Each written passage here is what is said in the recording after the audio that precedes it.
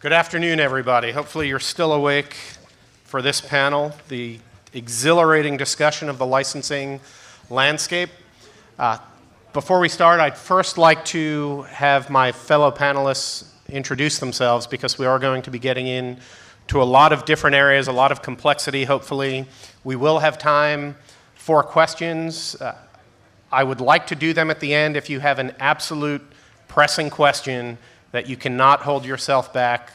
Raise your hand in between and I'll decide whether or not it's an opportune time to allow someone to ask a question. My name is Gary Greenstein. I'm a lawyer with the law firm of Wilson Sonsini Goodrich and Rosati, which is based in Palo Alto, and I am based in Washington, D.C. I'm the former general counsel of SoundExchange, worked for the RIAA, represented Universal Music Group, and now I represent technology companies adverse to record labels, music publishers, film studios, etc. Brad? My name is Brad Prendergast. I'm the senior counsel at SoundExchange for licensing and enforcement. We'll talk a little bit more about SoundExchange during the course of the presentation, but in a nutshell, SoundExchange is the collective designated by the Copyright Office to collect and distribute royalties for webcasting, for streaming, for digital audio transmissions of sound recordings. And in my capacity as counsel for licensing and enforcement, I work with webcasters who need to come into compliance with the statutory license and webcasters who are not yet aware of what they're required to pay in royalties for their streams. Good afternoon, everybody. Michael Drexler. I oversee business development for new media at BMI. BMI stands for Broadcast Music Incorporated.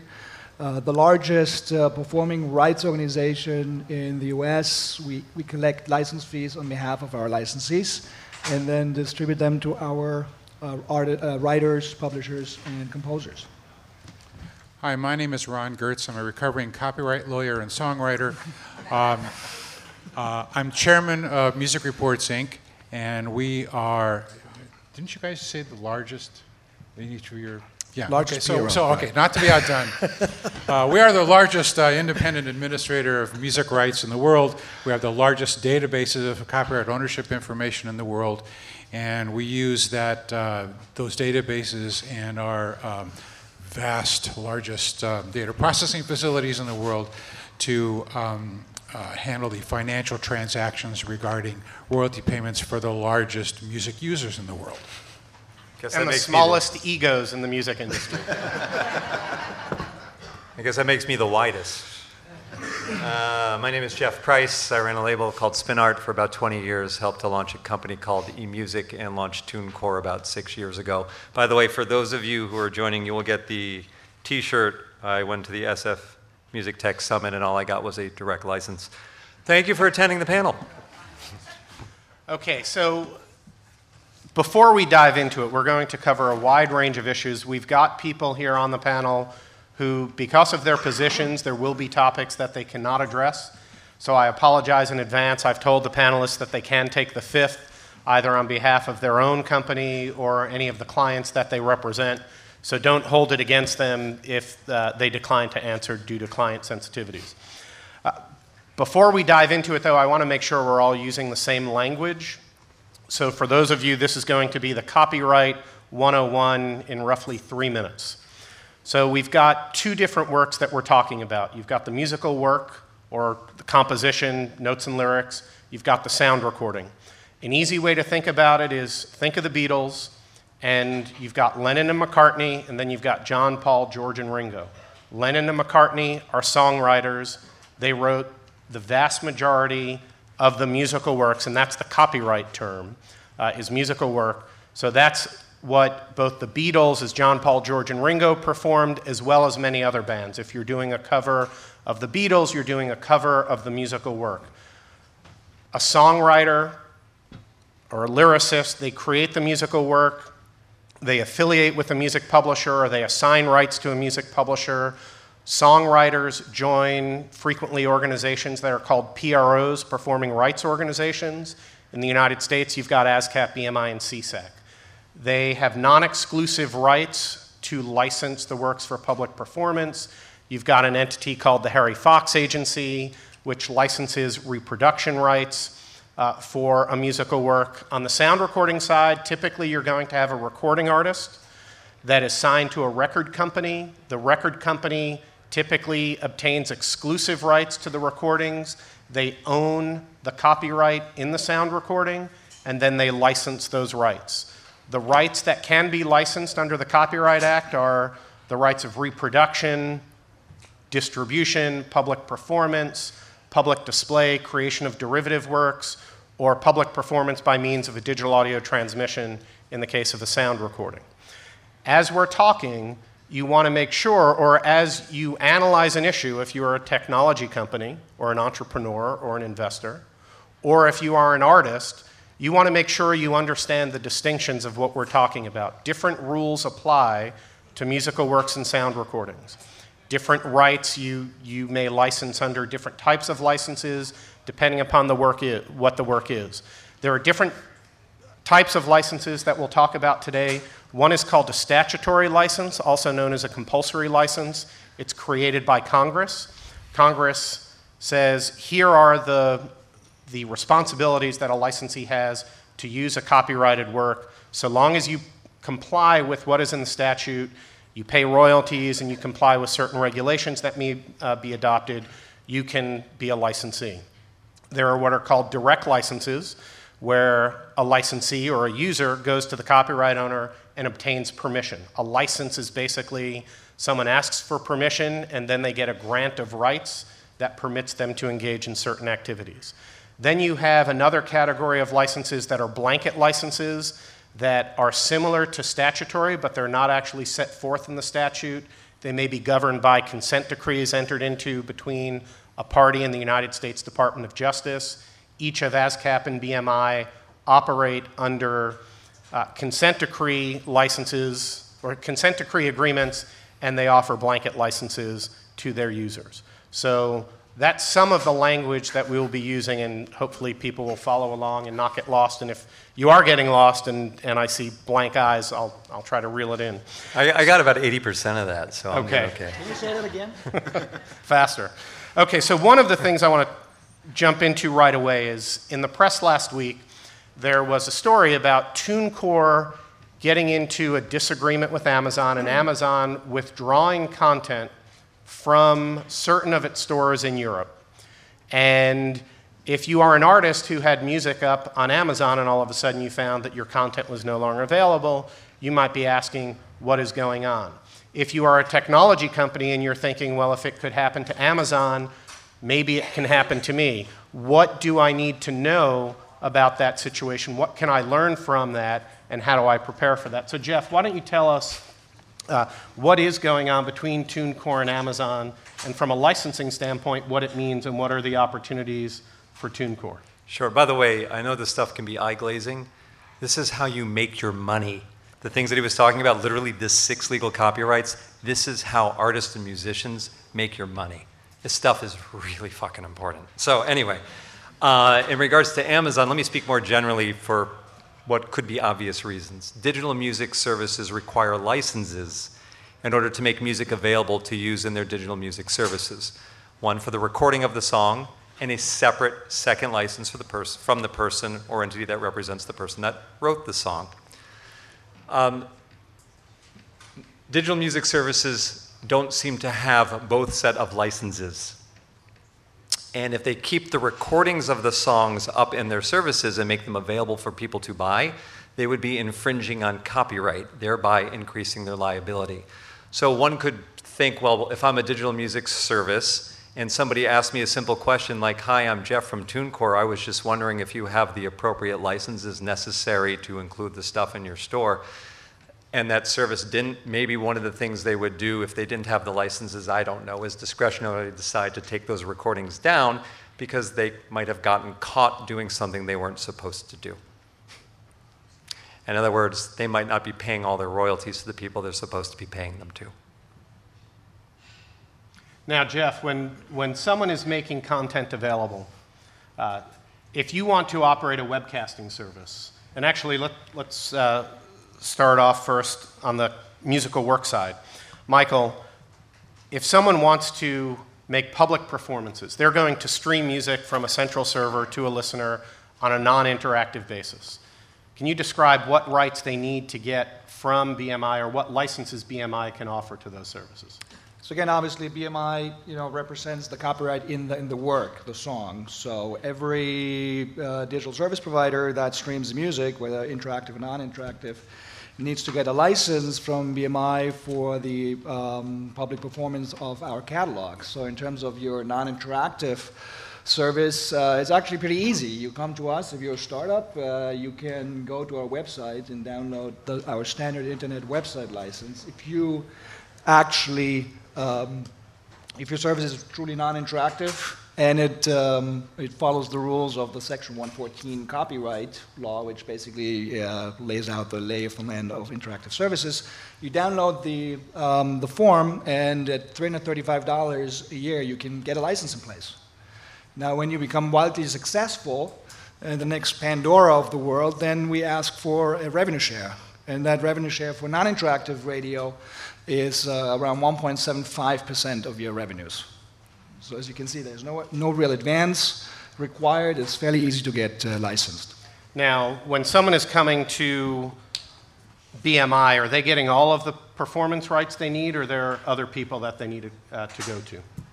So obviously, this is the performance right for the song. There's a performance right for the sound recording, which you can talk to, for non-interactive streaming. So for the musical work side, for the musical work side, so essentially, the standard license is pretty limited in terms of the properties it covers. So it really only covers a website license. Now, when you go into, let's say, launching a mobile app, or you want to syndicate content out, so for example, YouTube wants to place widgets or wants to play streams on third parties, that requires a different license. But I'm just talking about the real core sort of licensing one property for non-interactive radio. May I ask, how many of you have actually written a song? How many of you are songwriters? Okay, I'm curious, because when you write those songs, you get those 6 legal copyrights that he mentioned at the beginning of this panel. For a digital music service, be it a non-interactive one that was just being described, you either need to grant the right to him, and he can grant it to them, and then they pay him money, and he pays it back to you, or you need to grant it to them directly. If they use your song, regardless of if it's your recording or someone else's recording, they need the license, and you need to get paid. For an interactive service, they need, outside of the United States, 2 licenses from you.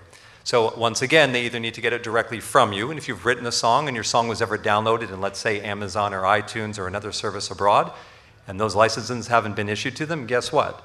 You're not getting paid your royalties. They're violating your copyright. It's that simple. Well, you can choose not to get a license, and you run the risk of getting sued. If you are a songwriter and you don't affiliate with an organization, the likelihood that you are going to get paid is probably non-existent from a practical standpoint.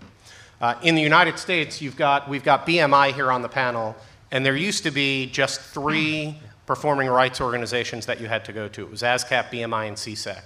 You now have Jeff's company, TuneCore, which may be licensing musical works to services. And then you also have a situation where some music publishers that control the rights to compositions have withdrawn their affiliation from a PRO so that they would license directly. And Ron, can you tell us about EMI Music Publishing and what it has done with respect to the withdrawal of its rights from ASCAP?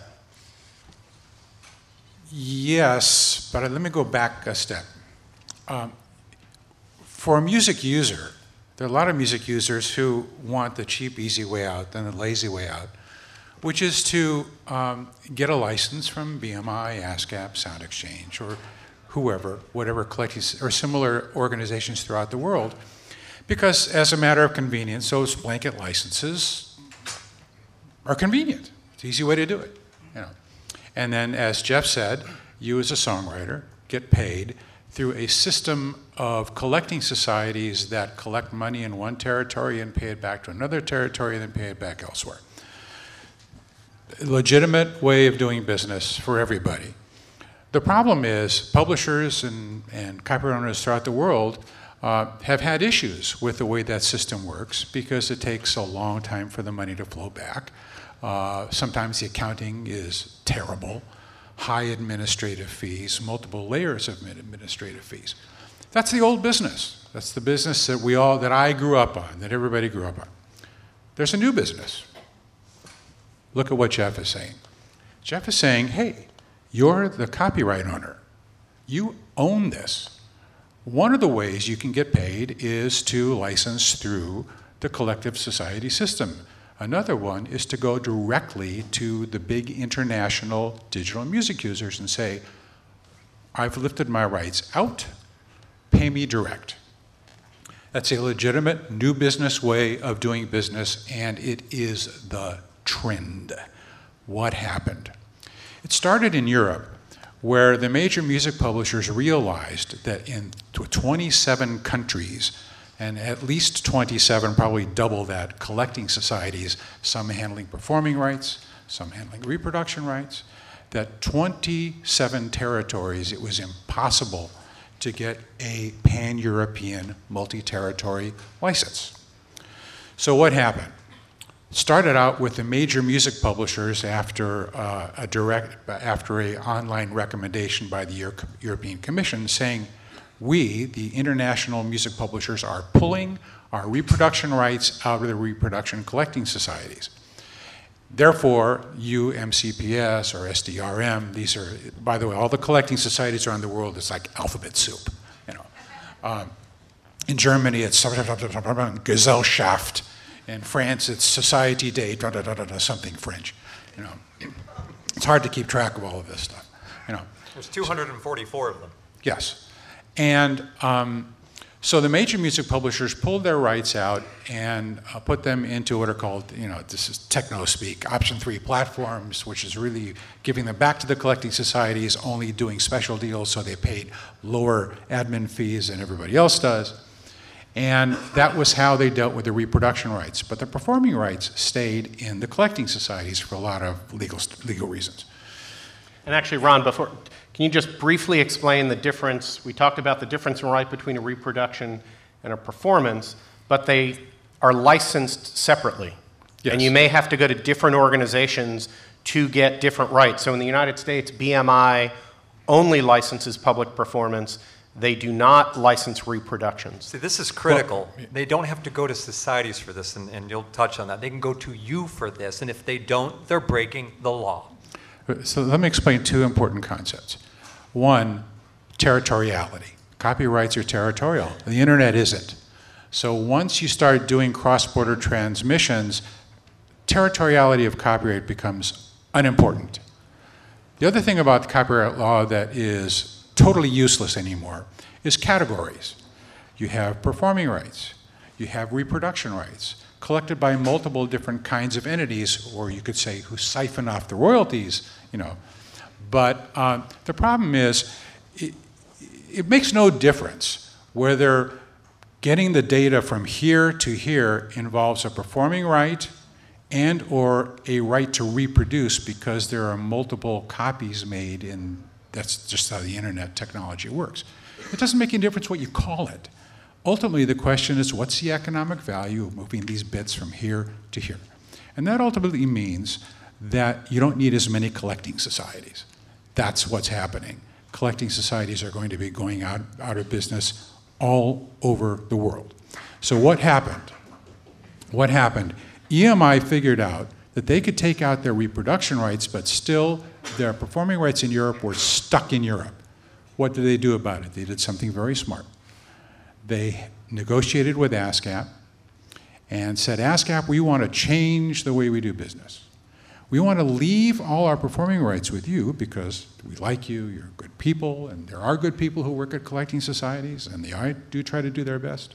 But you know, those digital rights that we control, we want to do that ourselves. We want to pull those rights out of ASCAP so that you, ASCAP, no longer have the right to grant a license for digital uses of our catalog. What happened? Domino effect. That meant, how did PRS, how do collecting societies throughout the rest of the world get the right to license performing rights? Because there were reciprocal agreements between ASCAP and those societies at ASCAP that allow ASCAP to grant those rights worldwide, and ASCAP grants those rights to PRS, the equivalent in the UK. Once EMI terminated those rights, PRS and every other collecting society in the world lost the right to grant performing rights. What does that mean? That means that EMI can now do at-source deals. You know what an at-source deal is? Every lawyers in the music industry know what an at-source deal is. That's a deal in the publishing administration business where if you're going through a foreign sub-publisher, you make sure your royalties are calculated at the source, meaning the only administrative fee taken out can be taken out by the publisher in France. It used to be in a non-ad source deal, the French sub-publisher would take out a fee, pay it to the US publisher, and take out a fee, and so on. The new ad source deal, ladies and gentlemen, will be you, copyright owners, doing deals not through collecting societies, but direct from the digital music services themselves. Why would you do that? Well, first of all, you eliminate multiple layers of administrative fees. You get the money faster, and say what you will about Spotify, about any of the digital music services, but somewhere there's a server counting every bit of activity, and they can ultimately pay you, hopefully through our company, more accurately and more transparently with less friction than can happen through a multitude of collecting societies throughout the world. That's what Jeff figured out. And my hat is off to him for having done it. Now, Michael, what Ron just described, where EMI Publishing has taken the new media rights out of ASCAP domestically, if you were a US-based webcaster, Pandora, you could go to ASCAP, BMI, and CSAC, you would be covered. Now, it's ASCAP, BMI, CSAC, EMI Music Publishing. It may soon be those four, plus Warner Chappell, plus Universal Music Publishing.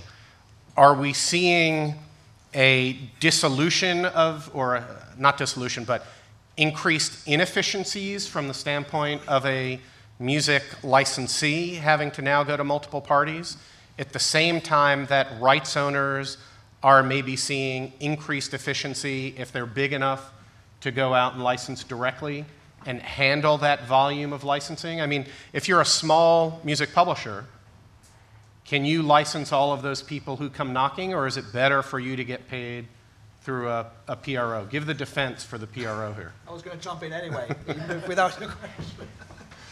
But first of all, the EMI withdrawal, I mean, I wasn't sort of privy to it. Obviously, that happened with ASCAP, but my understanding is that it was extremely limited to specific works that they either controlled or that had specific bundled rights associated with them. So it's not like they pulled out the entire catalog. It was sort of a subset of it. But that being said, the jury is still out in terms of what that means. And now EMI can go out and obviously on a global basis offer you sort of bundled rights. But I think in terms of the service providers out there that are trying to get licensed, I think it's an absolute nightmare. Because BMI represents about 500,000 writers, publishers, and composers. If I'm a internet radio provider tomorrow, I don't want to make 500,000 phone calls. I want to have an easy way to get a blanket license for the performances of that catalog. And I think we have that. We offer that. And and by the way, we're talking about digital here, which is a very small portion actually of all the things that PROs do. They also go out and they collect money for you from restaurants, bars, health clubs, radio, television, and so on. And we spend a lot of effort and time every day to go out and knock on people's doors and make sure that they're doing the right thing. And for that, you need leverage. So if you're part of the BMI organization, you can benefit from that leverage. See, I'm in favor of anything that gets artists more of their money more quickly with transparency and an audit trail. I mean, how fucking hard is that? Just give them their money. Now, to your point, BMI, ASCAP, CSAC can do all sorts of things that none of us can do. You just listed them off. I completely 100% agree with you. I am not going to get in the business of running around to venues and bars and restaurants and elevators and salons, et cetera, on your behalf. I don't have the infrastructure and I don't have the know-how. But there is something that I can do, and forgive me, I can do it better than they can do it. I know how many times your song was downloaded at Amazon. And if you wrote the song, I know how much money you're owed. And you know what? I can pay you that money every month, provided somebody like Amazon gives the money to me to give to you. And instead of waiting a year or 2 years to get your money, with no understanding of what the royalty rates are, and with this huge lag in getting paid, I'll pay you monthly, and you actually have an audit trail for the sound recordings, how many times your song was downloaded, and your publishing. Look, there it is, same month. Oh, and by the way, you're getting more money more quickly with transparency. And this is where I get pissed off. We should be in favor of anything that can get the people that create this music back more of their money. Everyone's bitching about how no one's making money. Well, number one, that's bullshit. But number two, on top of that, without you, I don't have a career. None of us do. Jeff, what's your admin rate? What's my what? What's your admin rate? We take 10% on what we're able to collect. Michael, is BMI slow in paying, non-transparent? Well, I don't know where you take that 1 or 2 years from. I mean, I will explain it if you like. On the international front. All right, your song is downloaded in Japan via... No, wait, you asked a very specific question, and I want to address it. Your song is downloaded in Japan, okay? The public performance royalty gets paid to Jazzrack, the local collection agency. They take between 12 to 20% of the money, 6 to 9, and then they split it, by the way, between the right of reproduction and the right of public performance. They have no right to do that on your behalf. Then they take the public performance money, kick it back to these guys 6 to 9 months later, who then go through their accounting cycles another 3, 6, or 9 months later until a year and a half to 2 years later, after another 3.7% deduction, you'll end up getting your percentage of the songwriter's share, with the publisher's share being sent to a publishing entity. If you're in a publishing deal, who'll take their admin fee before it kicks back to you 2.5 years later. That's where I got the time frame from. So in the on the right of reproduction, you never got your fucking money because they never paid you directly. Jeff, in the let's let U.S., Michael by the respond. way, I'm sorry? in the U.S., United States of America. Well, as we just pointed out, it's Jeff, global. Jeff, We Let require him answer. obviously our licensees to report to us quarterly. And so we get quarterly reports and we pay out on a quarterly basis. And can it be improved? Yes. And I think we're going to move into monthly reporting at some point. But right now we're at the mercy of our licensees to give us the data. And that's we pay out as quickly as we can. And you know the international issue, that's unfortunately a little bit out of BMI's hands. Yeah, That's not we your would love fault. to issue. We would Internationally, love to issue international. International isn't but- your fault. I'm not blaming you for that. No, but but you asked me how to it was answer your possible. Now you question- know. There's a to answer YouTube your stream in question- Japan. It takes 2 years to get your money. To answer your question, if you're a writer and you have performances on Pandora, you see them on your statement very clearly and very transparently, and you get paid a quarter after that happens. So I don't think there's a lack of transparency. Ron? So one of the things that you have helped pioneer is something called an adjustable, flexible blanket license, which, as you described, was taking what was the old model of doing things, and it's now created an opportunity for people to both enjoy a blanket license and the benefits of direct licensing. Can you give a very brief summary of what the AFBL is and how it operates? Yes, but let me say, Michael is right. The blanket license is a good deal for certain users, and it's a good deal for certain copyright owners. You have to look at each medium in its own economic and practical circumstances. But one of the things that that I guess was the hallmark of the old business was it was very difficult for people like Jeff to do what they did, and for a lot of transactions to take place, because you had a system where a collecting society in a territory charged a certain fee for a blanket license, which never varied. Okay, so if a copyright owner and a user were to say, hey, copyright owner, I really like your music, I'll play a lot more of it if you'll do a deal directly with me, there was no way to fulfill that agreement, because the user still paid the same blanket license fee to the collecting society, which meant that the user and a copyright owner wanted to do direct deals. That meant the user had to double pay. That was the problem we faced for the background music industry in the US. And what we ended up with now, and both courts, both the ASCAP and BMI rate courts have endorsed and the economic principle, is that you have a blanket license. And by the way, this is a lawyer speak. This is a matter of decretal interpretation. So both ASCAP and BMI consent decrees have been found to say that every blanket license doesn't make any difference what industry it's in. Could be background music, could be Pandora. Every blanket license includes a mechanism to reduce the blanket license fee when a copyright owner decides to license its rights directly to a user. So the user can pay BMI or ASCAP, or it can pay the copyright owner. It doesn't pay both. That's what it means. Now, what I expect to happen is this issue is on appeal, but we're going to have a decision shortly. And I think by the end of this year, we're going to see the floodgates of direct licensing opening up. And that's not to say that, and by the way, I know things get very, very heated here, but let me give you one example of what Jeff is talking about.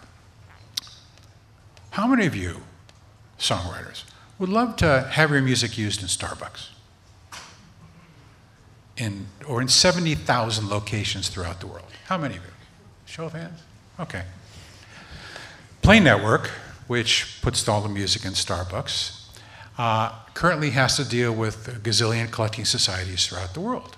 And they pay in each territory of the world. And guess what? If that money doesn't come back seriously diluted with multiple administration fees 3 years later, that's what happens. That's the old system. Under the new system, what happens when Play Network says, hey, you know what? We want to license worldwide direct.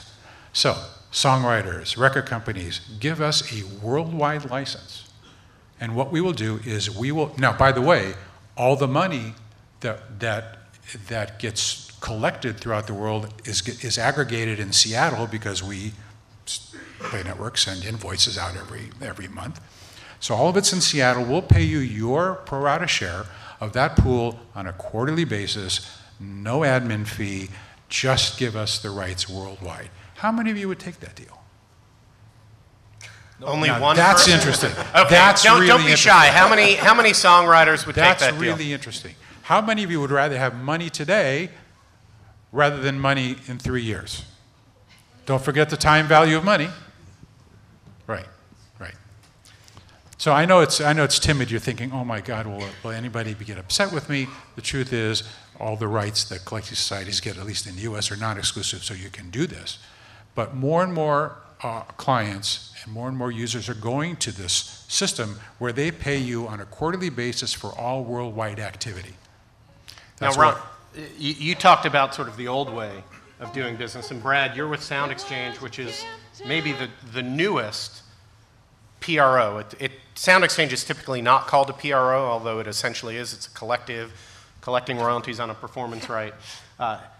Describe how you differ a little bit, how, as the administrator of statutory license, how a webcaster like a Pandora or another service gets to use all of the music that's been lawfully released, and then what they have to do. They essentially write one check. That's right. Yeah, so the statutory license applies to any track, any sound recording that's been commercially released in the United States. And so if you're setting up your digital music service and you're looking to secure a license to use the tracks, you don't have to worry about going to various places to secure the rights that you need to stream those tracks. Provided, of course, that you stick within the guideline, the restrictions of the statutory license. So again, the statutory license is available for anything that's been commercially released. In exchange for having that wide breadth of tracks to be able to use, there are some restrictions on what the statutory license covers. First, perhaps most importantly in this day and age, is the fact that it's limited to non-interactive transmissions. And non-interactive versus interactive, there is a fair amount of gray area in there, but generally, if the user can dictate what it wants to hear next from your service, then it's interactive, and your service would not be able to use the statutory license for those streams. Your service can have both non-interactive streams and interactive streams, and you can choose to use the statutory license for your non-interactive streams. For services that decide to use the statutory license, they don't have to go to every single copyright owner to secure the permission they need for those tracks that they want to use. All they have to do is to send to Sound Exchange a check and essentially their logs, their playlists of what they played. And then it's Sound Exchange's responsibility to gather all that money together, gather all the playlists together, and then each quarter we distribute those dollars out to the artists and to the labels. And one point I want to make about the fact that the statutory license covers all commercially released tracks, for the artists out there, that means that we probably have money for you, even though for when you've been played on a service that you might never have heard of. And so we're constantly reaching out to new artists to make sure that they're registered with Sound Exchange, because the chances are good that we have money for them. And my colleague Brian Calhoun over here is in charge of our outreach efforts, and I definitely encourage you to stop by and talk to Brian about registering with Sound Exchange. Now, Brad, a significant benefit that you didn't describe of Sound Exchange also is treatment for the payment of royalties to artists, and how that may differ from a direct license. Can you describe what that is? Right. So the direct licenses are between the sound recording copyright owners and the service. The statutory license, with Sound Exchange as the collective in the middle, what we do is we collect those royalties that services pay, and then we're required by statute to pay half of those royalties to the copyright owners and half of the royalties to the artists. So the artists, through that mechanism, are going to be paid a lot more quickly than they might otherwise would be in another situation. And for many artists who are not yet recouped from their label, this means that they'll get money directly from us where they might not otherwise get the money from the labels. Now, Sound Exchange administers several different licenses, all statutory licenses, where a license is on a per performance basis, meaning that the service is only paying a royalty for each time it transmits all or any portion of a song to a listener. So 3 listeners to one song, that would be 3 performances. If someone licensed a webcaster directly, they could do a carve out of the performance royalty. Yeah, that's right. For the per performance rates, the service only needs to pay us for the transmissions that it makes in reliance on the statutory license. So if the service also has an interactive component where it's paying the copyright owner directly, those transmissions aren't made in reliance on the statutory license, and so there's no need for those services to pay us for those streams or report those streams to us. By the way, what this actually means is if you wrote a song and you recorded it and it gets played on Pandora, you've just made 2 income streams. One, because you own the recording of the song. They're going to pay you that. Actually, 3. The second, if you're the performer, if you're the actual person that performed it, you get another one from Sound Exchange. And then you can make another one as the songwriter from somebody like BMI. That's why this is a good thing. That's why you guys need to understand this stuff, because you tend to be both the songwriter and the record label and the performer. You've just made 3 royalty streams off of one spin, so to speak, of your song and the recording of it on Pandora or Last.fm or 8 Tracks or Slacker, or take your pick of what, the 4,000 entities that currently pay Sound Exchange and the tens of thousands that probably pay BMI. See, this is a good thing. Now, Ron, one of the issues that has come up, and there's no, people in this room are probably very well aware that there have been some grumblings in the past about the statutory rates that have been established by Sound Exchange. There was a predecessor to the SOPA and PIPA blackout of a Radio Day of Silence after one of the webcasting rate proceedings, and Pandora currently pays a rate that is a favorable rate, non-precedential, that is roughly 50% of what some of the other commercial music services pay, because they're what's called a pure play webcaster. And a pure play webcaster agrees to pay the greater of 25% of all of its US-based revenue, or a per performance fee. So, Brad, if someone is looking to direct license as a record label Pandora, there is not necessarily a benefit to Pandora for taking that direct license, because it's still going to have to pay 25% of its revenue or the per performance rate. And if the revenue is now higher, there's no benefit to the direct licensing. Yeah, right? That's right. Now, Ron, one of the things that you've tried to do with MRI with some of your clients is to bring direct licensing not just from the world of the PROs, but into the world of the Sound Exchange administered statutory licenses. Can you briefly describe what you've publicly submitted testimony on in a rate court proceeding? Choosing my words very carefully.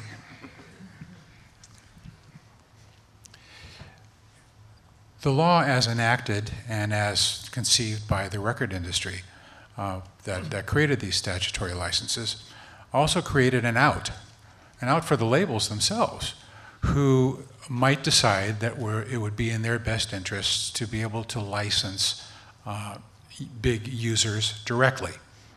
And as a matter of fact, what ended up happening in the last rate proceeding for SiriusXM was SoundExchange actually argued to the court, you know, judges, you shouldn't be worried that you set the rate too high, because I know you want to set a reasonable fee within a range, but you can set a really high rate. You don't need to worry about negative effects of setting a rate too high, because if you do, then the marketplace mechanism that's in the statute will simply start being used, which means that SiriusXM and others will begin to negotiate voluntary direct licenses with copyright owners. SoundExchange made that argument. Well, guess what happened? That's what started to happen in the marketplace. SiriusXM was just one of them, decided that the rates were simply getting too high. And so they began to negotiate directly with record companies, partly because the rates were too high, partly because Sirius needed more rights than they could get under the statutory license. And by the way, the statutory license, you know, is unfortunately antiquated already. Technology moves faster than legislatures can legislate. So SiriusXM decided to go to a competitive market and say, well, instead of having to get your money through a collecting society, we'll pay you quarterly, we'll account directly, transparently, no administrative fee deductions, and you know what? You know, we're going to play more and more direct license materials. So if you do deals with us, you have the opportunity to have your works played more than they would be otherwise. And please talk to our programming people. They're really looking for good music. And therefore, you would have the ability to make greater revenue than you would. So that's what's happening in the marketplace. I know there's been a lot of public discussion about it. But in fact, many record labels are opting for this. Now, there's a concern that artists somehow are going to be screwed because the record companies aren't going to pay them. I disagree completely. Remember, under the direct licensing provisions demanded by the record industry, the artists get paid pursuant to the record contracts. But let me ask you, for those people in this room, how many of you have major company record deals? Okay, a few, 2 people. Most of you own the tracks. So you are the copyright owner, you are the artist. You're not going to get underpaid, okay? You're going to get paid directly with no admin fees. So that's what's going on in the marketplace, and it's all about SiriusXM deciding they need more rights and they need them at a reasonable fee, and that's what's happening. Brad? Yes. I don't even have a question. I just open it for your response. So as always, the devil is in the details, and the things. SiriusXM is well within its rights to seek direct licenses if it so chooses, and the labels are well within their rights to, as Ron said, their labels are well within their rights to agree to those direct licenses. But the facts that people need to be aware of is that the rate that SiriusXM is proposing to pay for these direct licensing deals is below what the rate currently is, and well below what SoundExchange thinks the rate will be in the future. So where you as a copyright owner might see more money now under a direct license deal with SiriusXM, that's just right now. In the future, if the rates reach the level that we think they will reach, then you'll be leaving a lot more money on the table. The second thing to say is that as an artist, these direct licensing deals, they presume that the money that's due to the artist, the royalties due to the artist, will flow down. Maybe that will, maybe that won't. For those artists and for those services that are paying under the statutory license, the artists can be assured that they're going to get their 50% of the money. And the third thing, this is just my personal opinion, the third thing too is that, as Ron said, the services that like SiriusXM, if it agrees, if it reaches a deal with a copyright owner, with a label to get a direct license, SiriusXM has promised to play those those tracks more frequently. And they, that's to their self-interest. That does mean, however, that the music that's being played isn't necessarily the best music that's out there. Right now, under the statutory license, all tracks are available for a service to use. And so whether track A or track B is being played isn't dependent on the finances behind the scenes. It really depends on what the users want to hear. Right, although, to be fair, there are, if Pandora did not have the pure play rates, which were not established by the court, they would be paying, based upon the information from their S1, 92% of their revenue just for the performance of the sound recording. So an argument is that those rates may have been too high, and that it is perfectly legitimate for someone to try to reduce their costs. What I find very interesting, though, is there are artists who are objecting to the direct licensing. There are support coming from Neil Portnow, the head of NARAS. You've had Rich Bengloff, I believe, may have made some statements about it. But the issue is, if you're an artist, you shouldn't like this, because if the money is paid to your label, you're not going to get paid, because the label's recouping under a valid contract. So what is being said is, don't trust your label, yet the labels control 50% of SoundExchange. The labels decide licensing for SoundExchange, and we're worried about what our business partners are going to do to screw the artists. So what we have to do is we have to keep those rates up. But what gets lost in this conversation is that the majority of music being distributed, released, created, shared, downloaded, and played is happening outside of the traditional label system. And what this means is one size does not fit all. And people should have choice. And sometimes one choice is better than the other, depending upon which side of the fence you're on.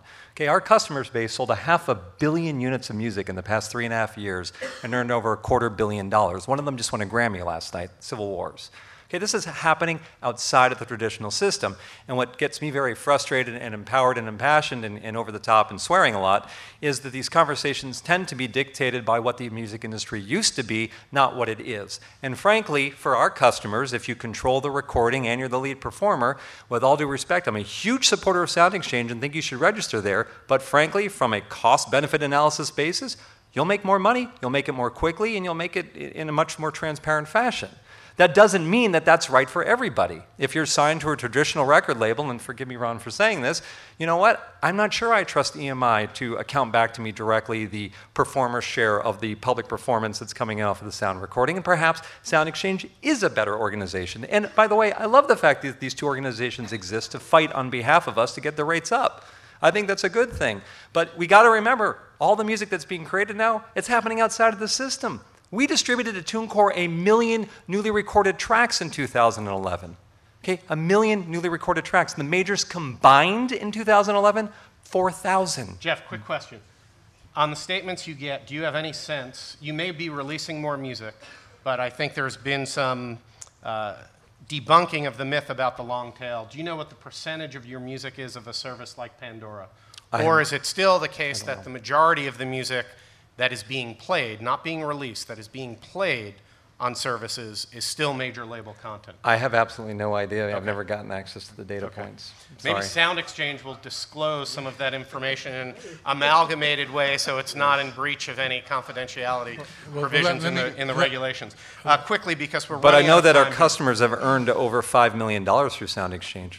So that must speak something to the value over the last 3 years. In the last year, how much money did SoundExchange collect from all of the statutory licenses in 2011? 2011, we collected $290 million. $290 million. And just to give some context to that, in 2005, it was $20 million. And then in the... is that collected or distributed? It is distributed, yeah. Okay. Yeah. How much did you collect in royalties in 2011? It's hard to gauge. I don't know that number offhand.